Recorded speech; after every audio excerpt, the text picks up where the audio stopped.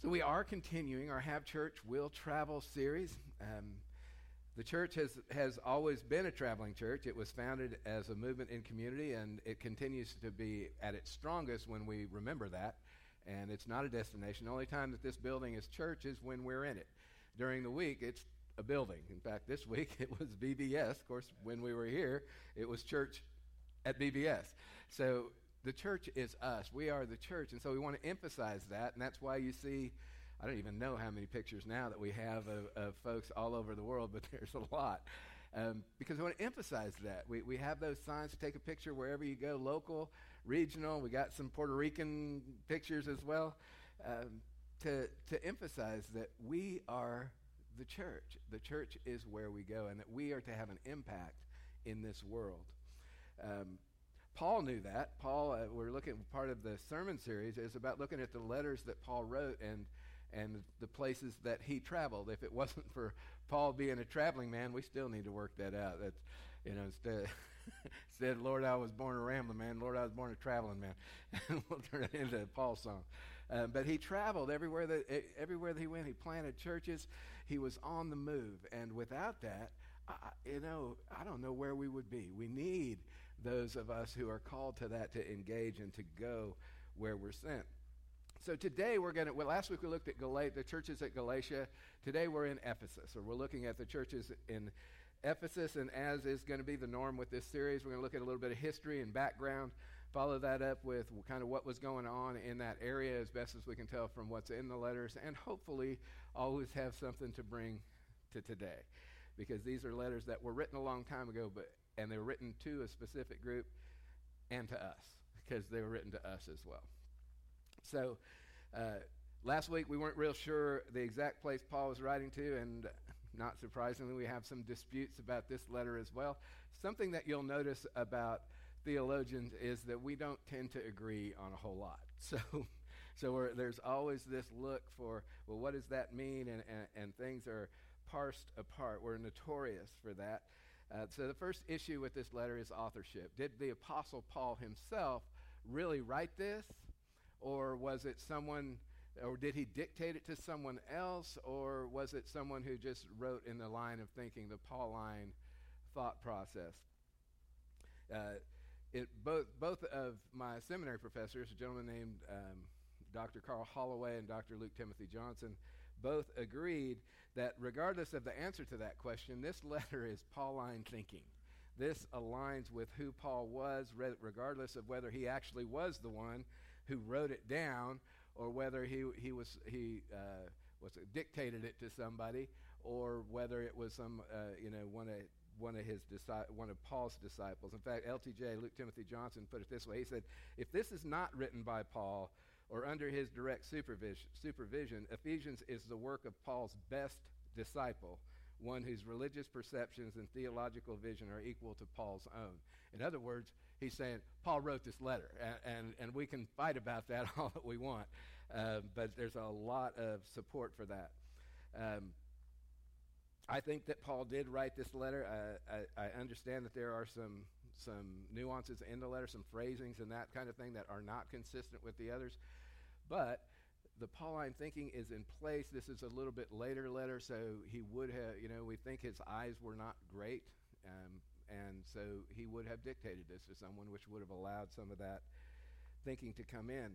The second thing is, who did he write this to? Similar to what we looked at last week, there are some questions about that, and in order to explain that, I need to talk just briefly for a minute about kind of how do we get the Bible? How does this stuff kind of come together?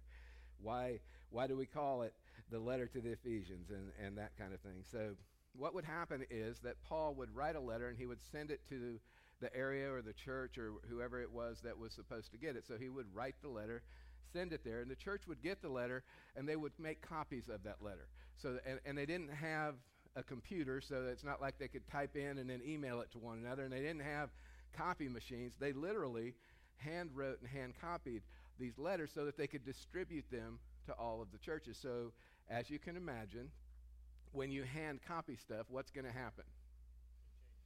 There's going to be an error here. There's going to be differences. And so in these early manuscripts, they don't verbatim each other. They don't all say exactly the same thing. So what we have are different letters that we bring together, all of these manuscripts, and we do our best to say, okay, what is consistent? What is the intent? What was written?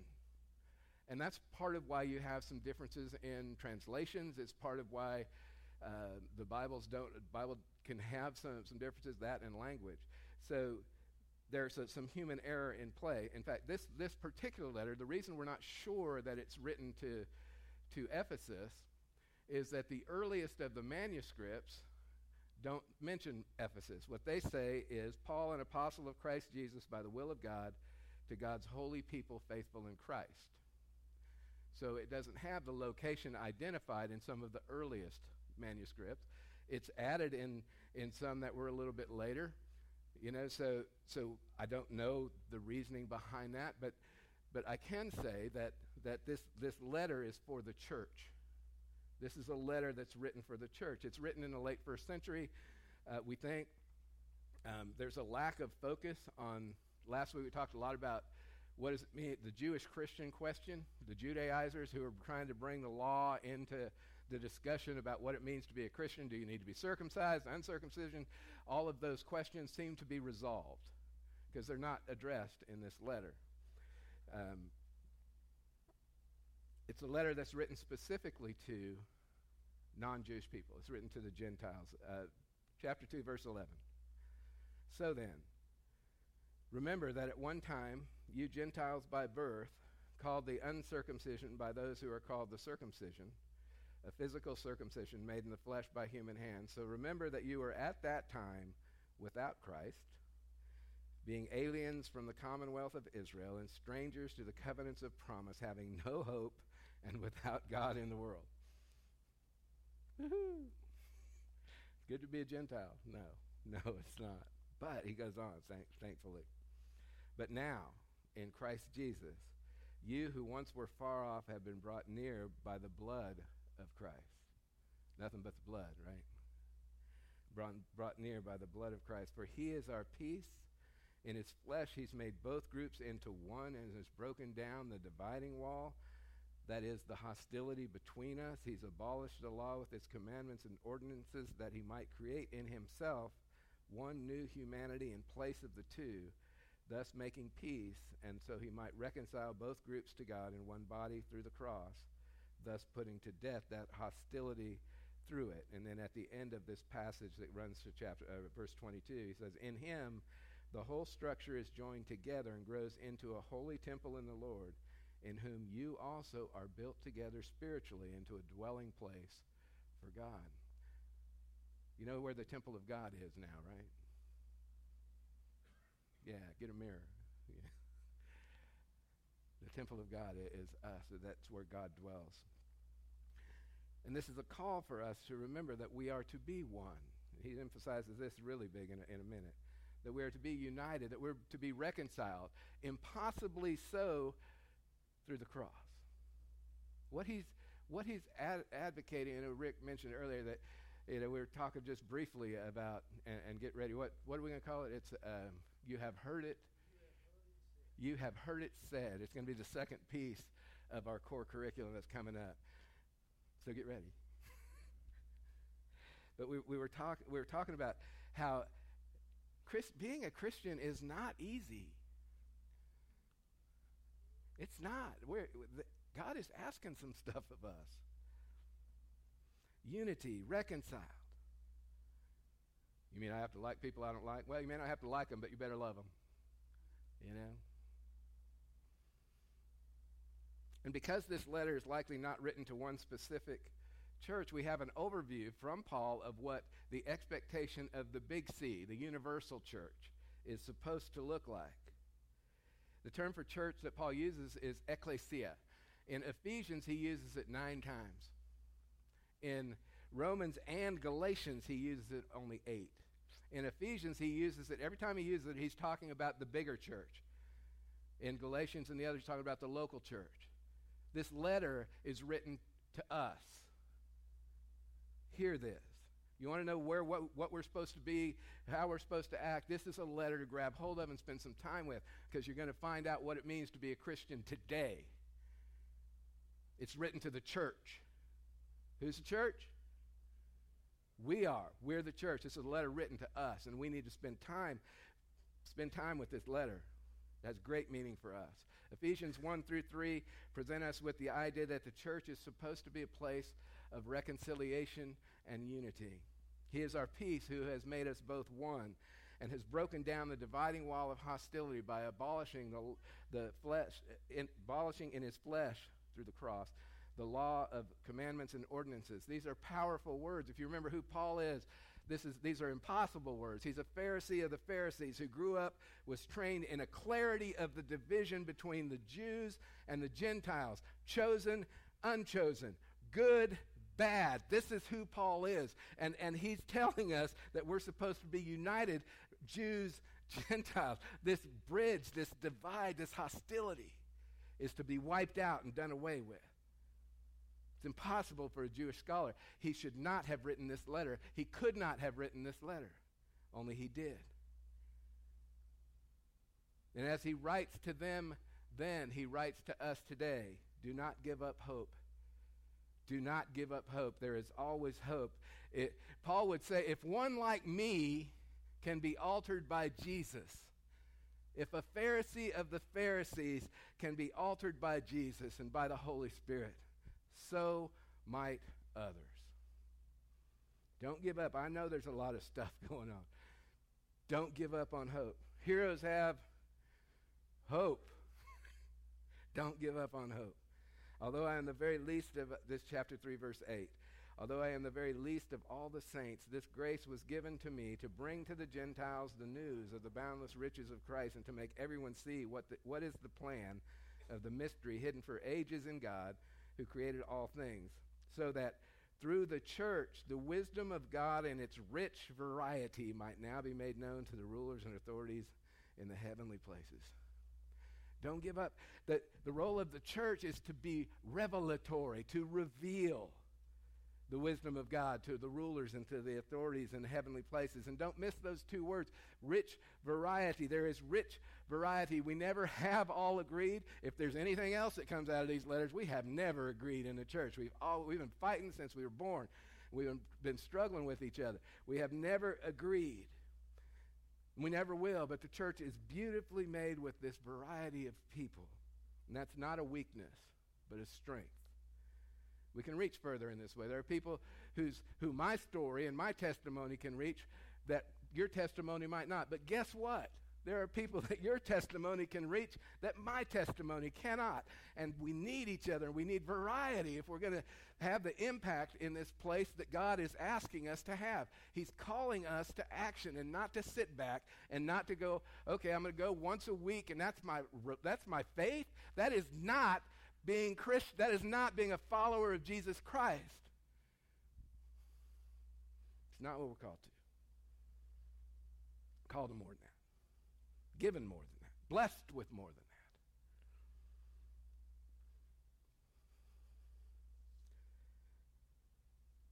You know, if Paul had Twitter, he might have used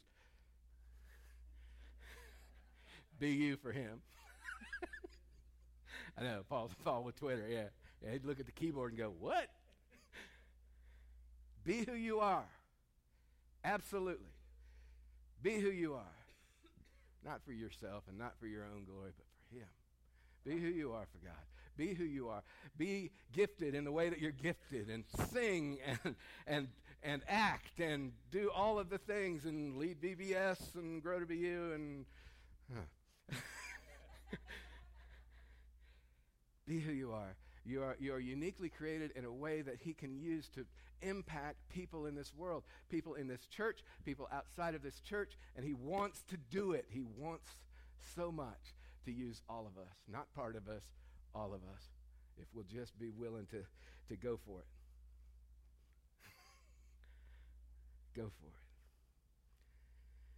This was in accordance with this is verse 11. This was in accordance with the eternal purpose that he has carried out in Christ Jesus, in whom we have access to God in boldness and confidence through faith in him.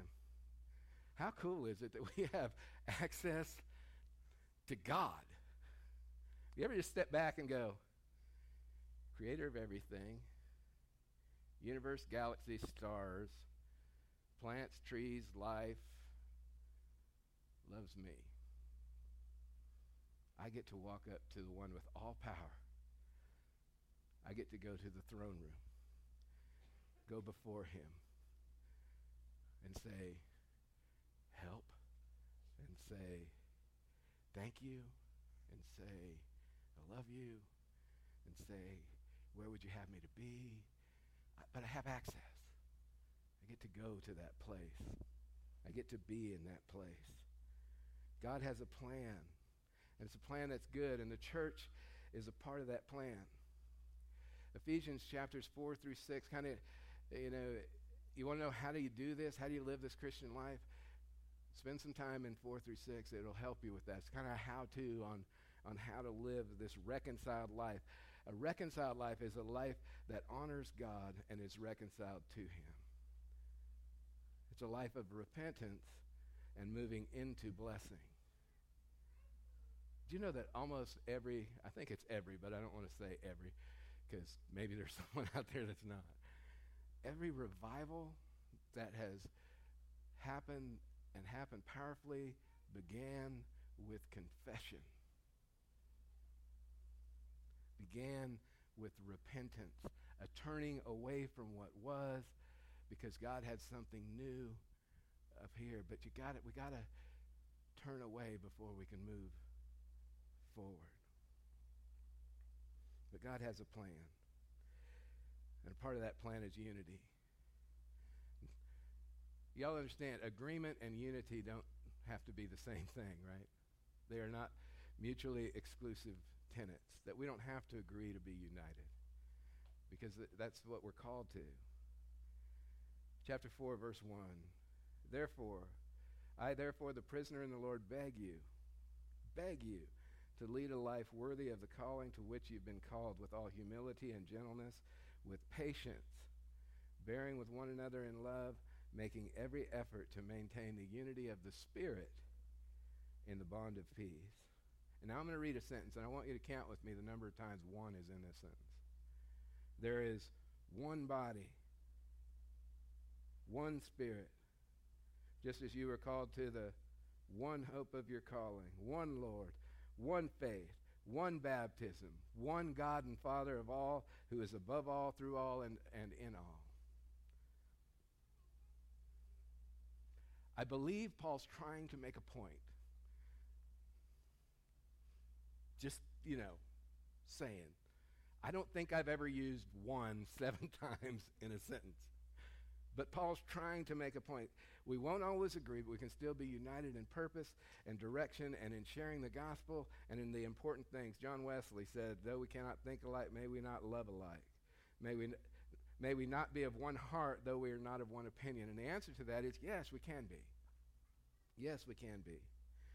Herein all the children of God may unite, notwithstanding these smaller differences. The reconciled life starts with repentance, that turning away. Repent just means, it's a Christian-y word, right? But it really just means I'm going to turn away from the things that I've been doing into a new place. So it's just a turning from. And I'm going to turn from those things, and I'm going to pursue the things of God. I'm going to seek unity, and I'm going to seek how to live this reconciled life, and I'm going to seek how I can impact others. Because then we're given a new life. Paul talks a lot about a new life. And we do it, and we let go of the old life. Let go of our pagan ways is how it's written in Ephesians. Let go of your pagan ways, Gentiles. Seek to be filled with the Holy Spirit. Those things are different.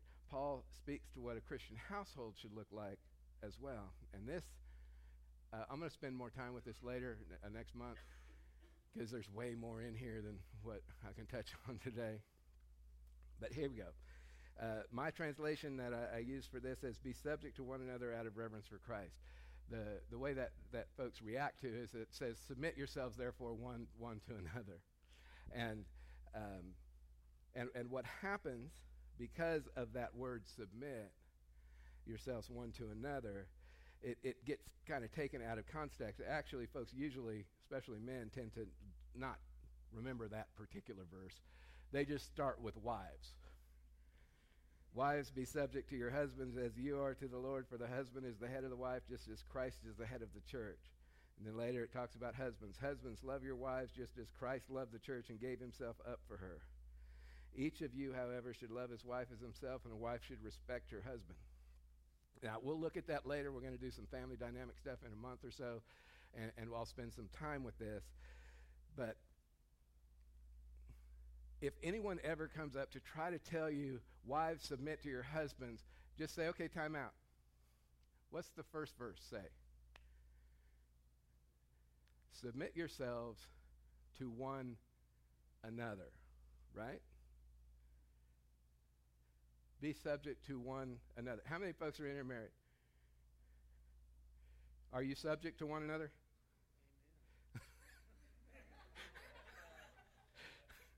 Maybe I shouldn't say that out loud, right? Yes. But when we pull that one verse out, the whole thing changes, because then it becomes about domination and domineering and Lord. And in Colossians, that first verse is not there, but thankfully the Bible includes more than just one letter. It includes multiple, and so when we're looking and studying something, we don't just go here or here. We go here and here in order to see what God really has to say and get the picture. But this, wives, submit yourselves to your husband, that is not where this starts, and if somebody tries to use that against you, ignore them. Let me say this just real briefly.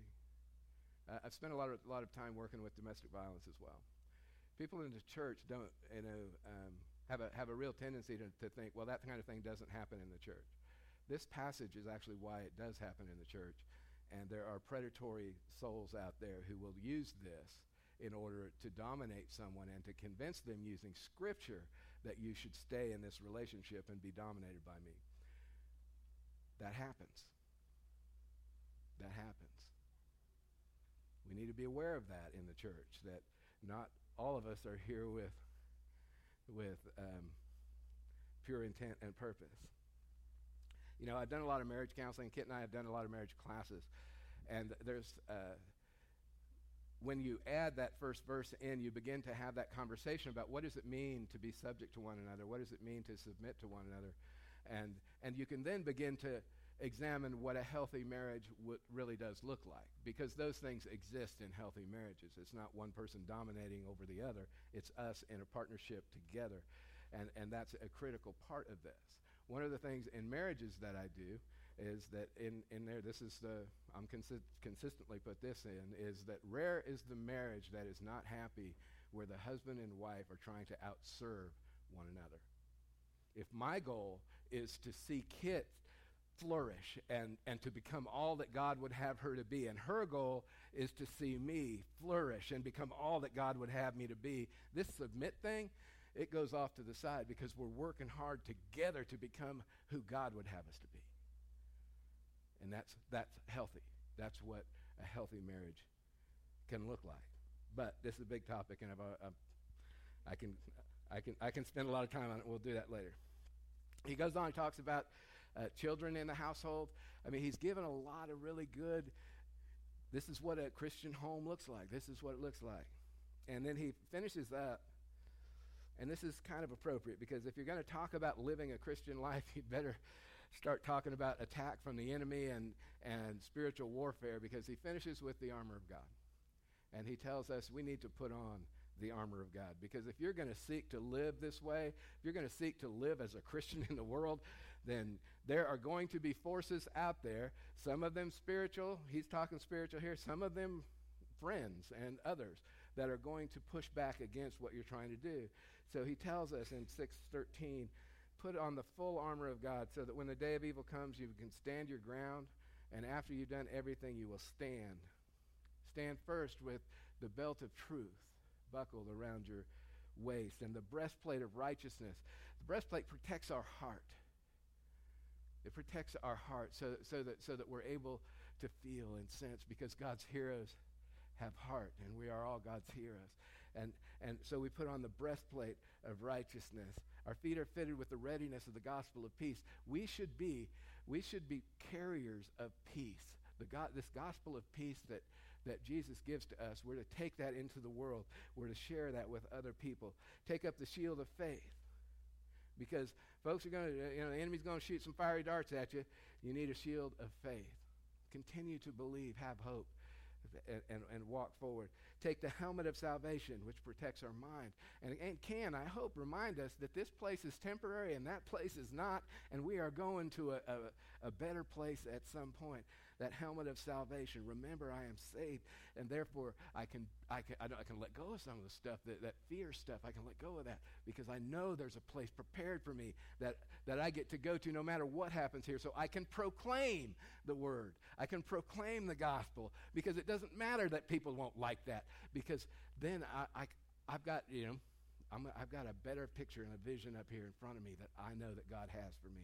Helmet of salvation. And the sword of the Spirit, which is the word of God. That's the best one, I think. It's a twofold instrument. It's for defense and for offense. We need to be in the word. We need to be in the word. When we start our grow groups in the fall, please engage and be a part of that. It's important that we grow together and that we support one another, because if we truly live this thing out, there's going to be a lot of people and a lot of forces that are not going to like that. So we need to move forward into where God would have us. God has a plan for us. It's a plan to prosper us. May we stand firm. May we pray for one another. May we encourage one another, lift each other up, challenge one another when we have that kind of relationship where we can do that. I love the Bible. I love what it gives to us. Let's grow together. Let's become who God would have us to be.